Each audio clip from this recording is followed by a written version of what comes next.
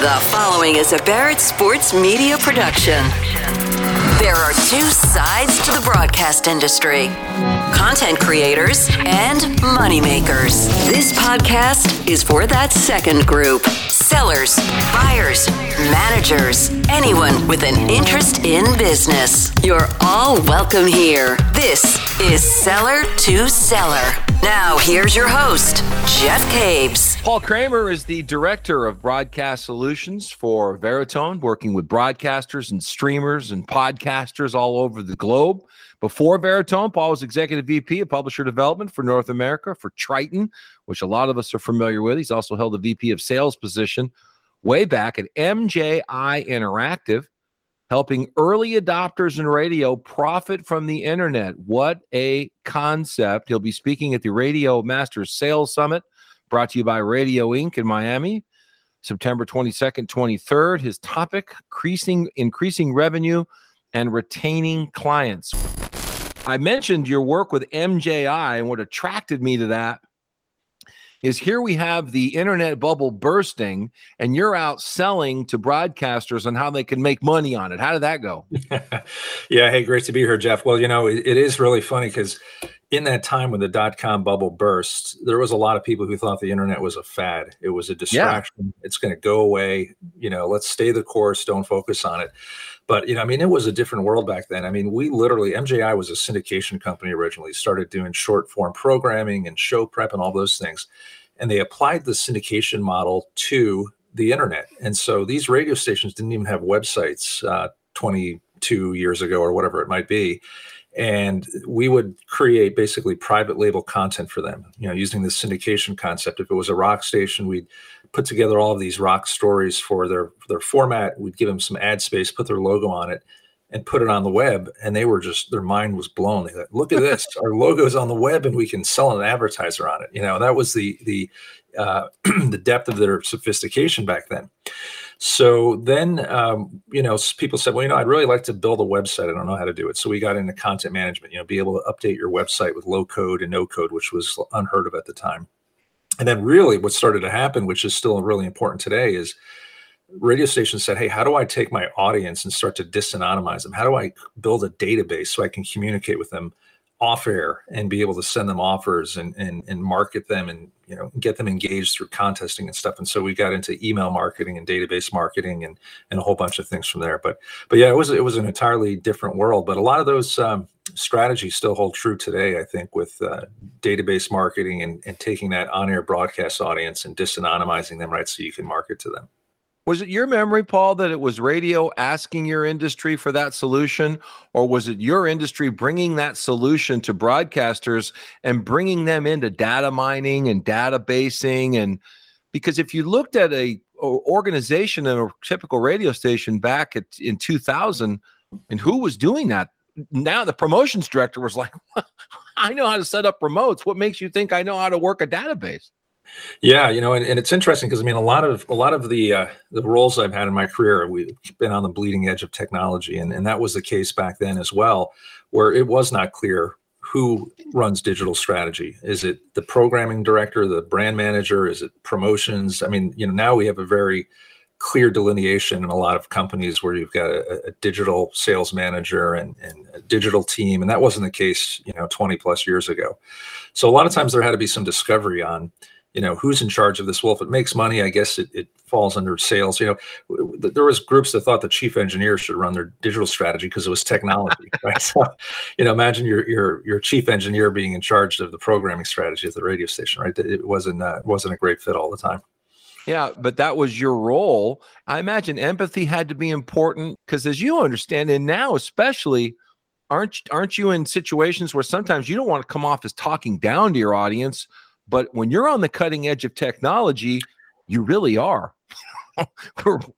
Depending upon your audience, right? And I think really what the biggest benefit is for a lot of clients we work with is helping them understand they're not just in the radio business or they're not just in the audio business, they're in the audience business, right? And that's really what happened with this too. It's how do we build audiences and how do we monetize those audiences? And we build those audiences by great compelling content, engagement and different factors like that. And the internet's just another tool to build audiences. If we roll back the clock before, you were really pigeonholed into one particular medium based on an FCC license. You had a license to operate a 50,000 watt station in this market, or a TV station, or whatever it might be. And now, we've seen this convergence of media where traditional print publishers are getting into podcasting, right? And audio publishers are now getting into video, because there's no more barriers to entry to do all these things. So it really comes all back to, what is the content? What's the best way to distribute that content, get it out on multiple platforms, and then monetize the audience? When you're selling this new technology, strategically speaking, Paul, do you lead with that to get their attention, to say, look, I'm here to make you money, and here's what your investment's going to be, but here's where your return is? Is that how you sort of shake the tree? Absolutely, because with any sales job, you have to remember what's in it for the client. We're not selling features and things like that. We're selling benefits. We're selling results. And how does this impact their business, and how does it make it better? Anecdotally, I got a call the other day from a sales manager at a fairly large market cluster, and she sits on the board of one of the state broadcasters associations. And she called me and said, "Hey, do you want to buy a package? We're selling sponsorship packages for this show." And I was taken back for a minute, because as a sales professional, I don't want to buy a sales package. Would I like to buy an opportunity to possibly generate more leads for our business or reach potential new clients? Yes, right. But buying a package, no.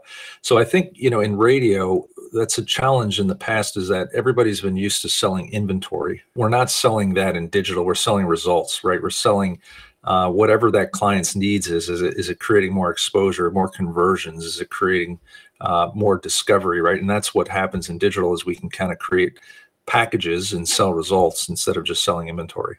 All right. So dumb this down for us, because when I started this, I talked about Veritone, and there is such a variety of services. When you dumb that down, how do you tell them, here's what we do at Veritone? Here's what's in it for you if you're a broadcaster.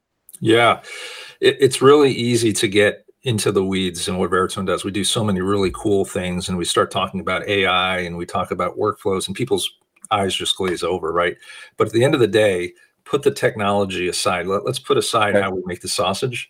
What we deliver for clients is increased revenue and larger share of ad spend, fewer cancellations, and more passive revenue. And that's really everything we do for media and entertainment kind of falls into those buckets. And we work with over 2,000 radio and TV stations in 7 countries. We work with major networks, sports leagues and teams, studios, you name it. And everyone uses Veritone a little bit differently. But what we do at our core, from a technology standpoint, is we use AI to better understand what's inside the content, right? Audio and video is the last vestige of unstructured content really on the planet. Google indexed and took all of the world's HTML and made it searchable and targetable and stuff like that. We're doing the same thing for audio and video. But again, to kind of bring it back into everyday terms, we've got tools that are helping broadcasters better understand where is the earned media they're delivering in their broadcasts, so they can get credit for that. Because so much of what we do in radio, we don't get credit for. We're also attributing response to the advertising, and actually showing that when you advertise in radio, it actually is a great driver of website traffic. And we're able to see, what copy is driving the most response, and what times of day or day parts are driving the most response. And then thirdly, we have passive revenue solutions for clients that want to just do something as simple as liquidate some of their unsold inventory. And we do a whole bunch of other things too. You mentioned voice. This is a really exciting thing, reaching new audiences through synthetic voice. So we can take a podcast, for instance, translate it into a new language in the host's voice, and immediately that's accretive, because they can reach an entirely new audience, like the 40 million plus Spanish speakers in the country, without having to do any additional work. So we try to take a needs-based approach with our clients and see, if we're going to focus on one or two things, let's not boil the ocean, but what can we do first to create the most impact for them? And the thing we hear over and over again, and I hear it whether I'm working with a client in the Asia Pacific region or Europe or the United States, is that we're kind of getting beat up by digital. Digital does a really good job, And when you buy digital, you get data.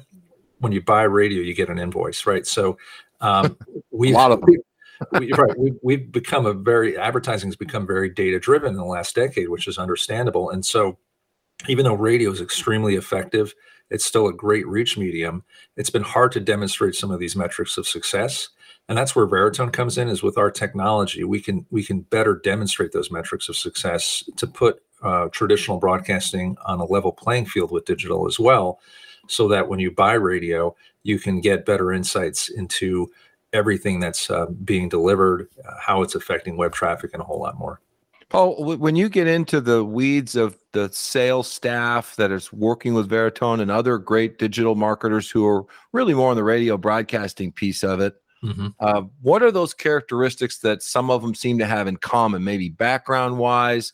The people that are in the business or have been for 20 years, 10 years, whatever, successful, that's the relationships that the broadcasters want to tap to take into larger revenue pieces. So guide us in where are these people coming from? Where could you find more of them? What are these characteristics they may or may not possess? One of the great characteristics is someone who has just a natural curiosity about technology. I think being able to want to be a natural problem solver and solve underspecified problems. I think really, again, with digital, you're really going in back to sales 101 and selling solutions, doing a really in-depth customer needs analysis and understanding, okay, if I have this whole toolbox of digital tools, I'm not trying to sell them every tool in my toolbox. I'm just trying to use the right tools for the right job. And I love that analogy because, you know, my wife has a honey-do list for me. And when I pull out my toolbox, I don't need a hammer every time. Sometimes I need a wrench. And so that's where, you know, understanding how these digital tools can help the client with their particular advertising objectives are really, really, really helpful. It's a challenging time for salespeople because there is so much knowledge to know from the traditional side and the digital side. And I think that's why we do see the specialization of subject matter experts like the digital sales manager you mentioned, where you can pull that person in and do a little bit of team-based selling for some of these things. But I think from a recruiting standpoint as an industry, you know, we've often heard these stereotypes that I think we all want to shed, that, you know, radio is old media. It's traditional media. It's not new media, right? And we need to shed those things. And I think podcasting is helping us do that. And in that process, we'll attract, I think, you know, new blood and newer and younger people who want to work in this industry. And, you know, Gen X is the last analog industry that was out there, right?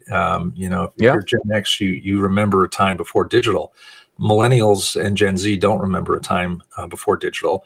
And in some ways, I think that makes them great sellers of digital because they've grown up using these platforms. I mean, they understand influencer marketing and social media and all these different things, and it's just kind of second nature to them.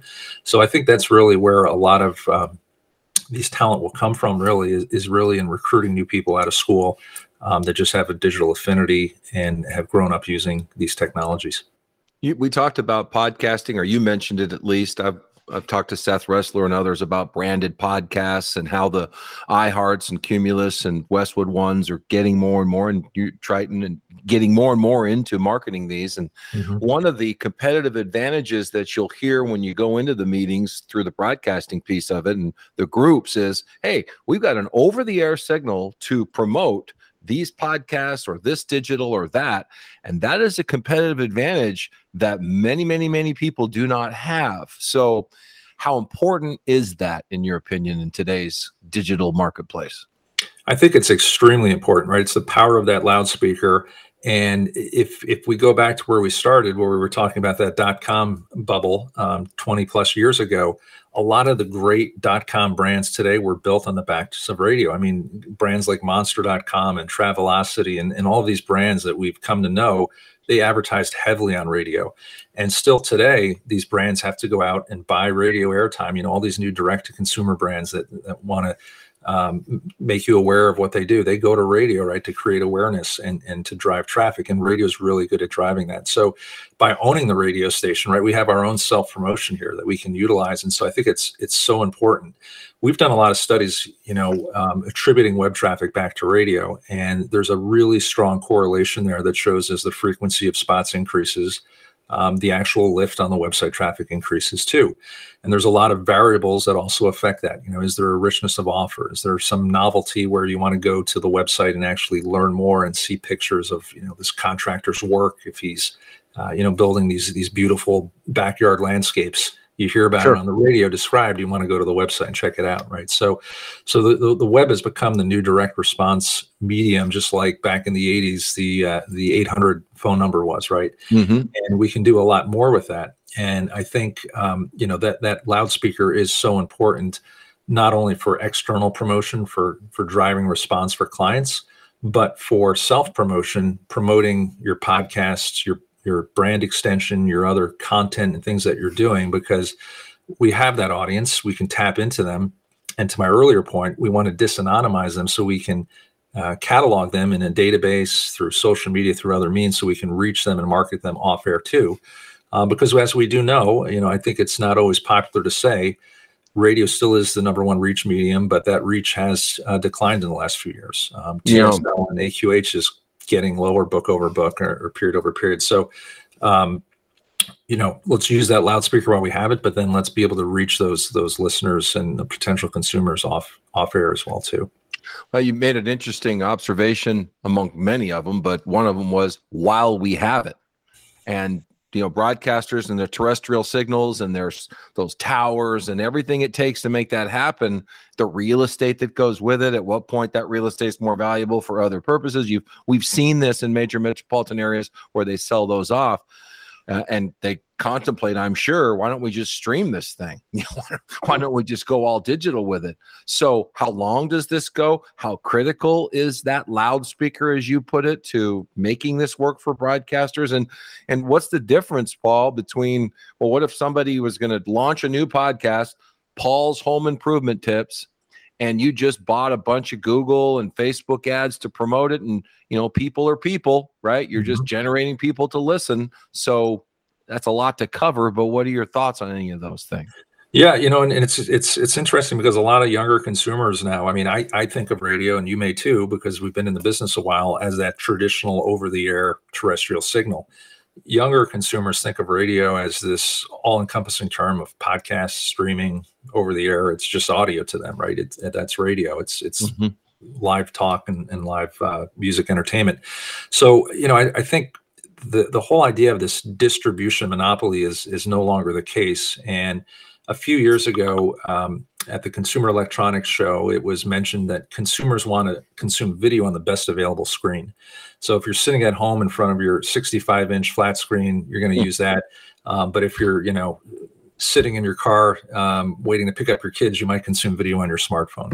And the same is true with audio. You're going to consume it in the most convenient or best available means that you have. And for a lot of consumers, that's been in the dashboard. It's been baked in as an FM signal for years. Right. And now, as we know, many cars are coming with connectivity. We've got infotainment systems with apps on them. We've got Android Auto and Apple CarPlay. We've got a whole new host of ways to consume this. And so consumers will go the path of least resistance. And so that's where I think, just digging in and saying, hey, we're really focused on our over-the-air audience is probably a mistake. We still want to cultivate that audience, but we need to be available digitally, so there's time shifting, so people can consume it when they want to consume it, where they want to consume it, and how they want to consume it. And I think that's going to be the trend of the future, like we've seen in video. All right, so you're going to spend a couple hours, and then you're going to network all over the place in Miami at the Master Sales Summit, and you're going to speak about 3 concrete ideas to raise revenue and retain clients. And that could cover a lot of different things, and I'm sure it involves what Veritone does. But if we are a seller of digital media through radio companies or selling terrestrial radio, what are just a couple of ideas, Paul, that you think somebody could walk away from this and say, well, I'm going to try that? Yeah, well, I think, again, being able to show results is so important. And if we can easily help those sellers do it, it's going to make them get more renewals, get a larger share of spend, and really shorten the sales cycle that they have with their clients. One of the heads of research at a major broadcast group recently told me he surveyed all of their salespeople nationally and asked them what questions they frequently get from their advertisers. The number one question was, how do I know my advertising works? across the board. I mean, it was not even. That's not changed. That has not changed, right? So what I think we can help with in Veritone is being able to track not only spot advertising, which we've been able to do, but all of the in-content advertising that's happening now with brand placements, presenting sponsorships, billboards, endorsements, promos, giveaways. There's real value to that. And how many people are buying radio and they're spending, let's say, $5,000 for a schedule and they're getting $7,000 of value, but we're not able to quantify that because it's not logged. And that's where Veritone comes in, and its AI listening is we're able to say, you know what, you got an extra $2,000 worth of value because here's how many times you were mentioned in conjunction with this presenting sponsorship you had, or because of the giveaways and promos we did. And here's how many additional impressions that created. Here's the value of that earned media. And you know what, if you take your investment with us, divide it by all that earned media, your effective cost per mention or cost per thousand is really, really attractive compared to spending it somewhere else.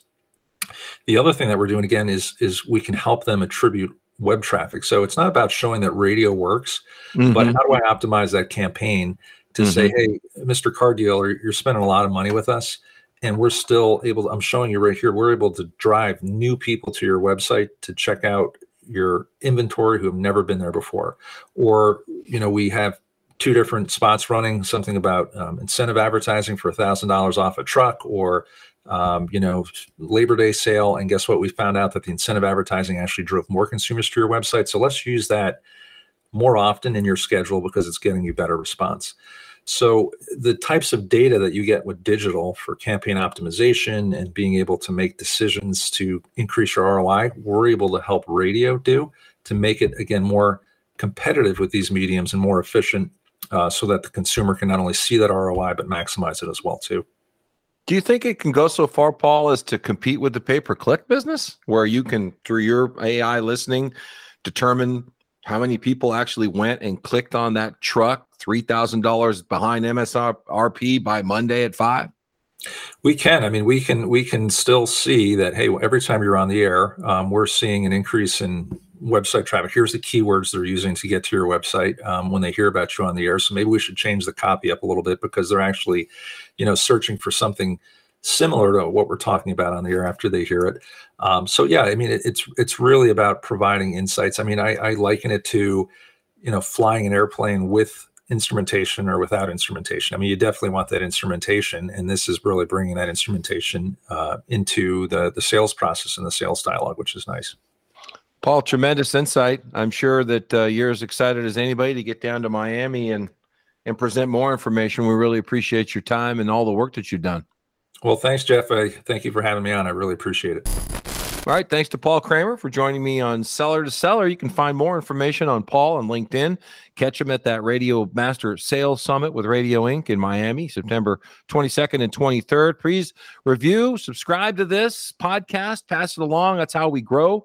You can email me, jeffcaves54@gmail.com with interview requests. Check barrettsportsmedia.com for weekly sales columns and past pods. Talk to you next week. Thank you for listening to Seller to Seller with Jeff Caves. Each episode is available on iTunes, Spotify, Amazon, the iHeart app, and most podcasting platforms. To stay in touch with Jeff, follow him on Twitter @Jeff Caves and read his sales columns on barrettsportsmedia.com.